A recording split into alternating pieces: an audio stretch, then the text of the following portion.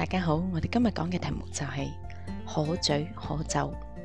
咁喺哥林多前書16章第22節，聖經係咁同你講嘅：若有人不愛主，這人可詛可咒，主必要來。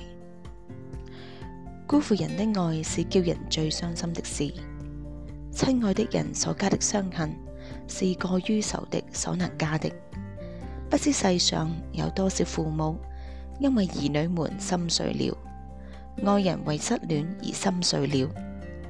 試想愛我們到極點，為我們捨命流血犧牲一切的主耶穌，看到我們向他變心，不再愛他了，他的心該何等難過。那比釘十架的兵丁所加的傷痛要大得多。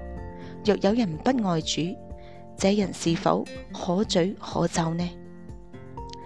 主不但為我們捨了自己，也將萬有和他一同賜給我們，從污穢卑賤的污泥之中，將我們這些如蟲如泥的人提拔到極高的地位，甚至得權柄作神的兒女，得享天上永遠的國度榮耀。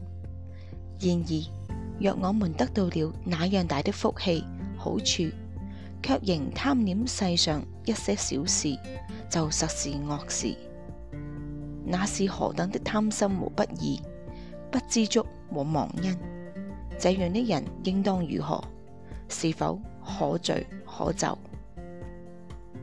如果蒙主那樣的大恩大愛，卻為着世人世事將他丟棄，愛那些而不愛主，這給萬有的主多大的羞辱！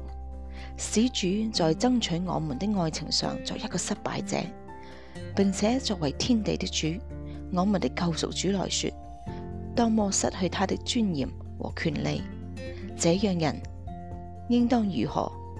是否可詛可咒呢？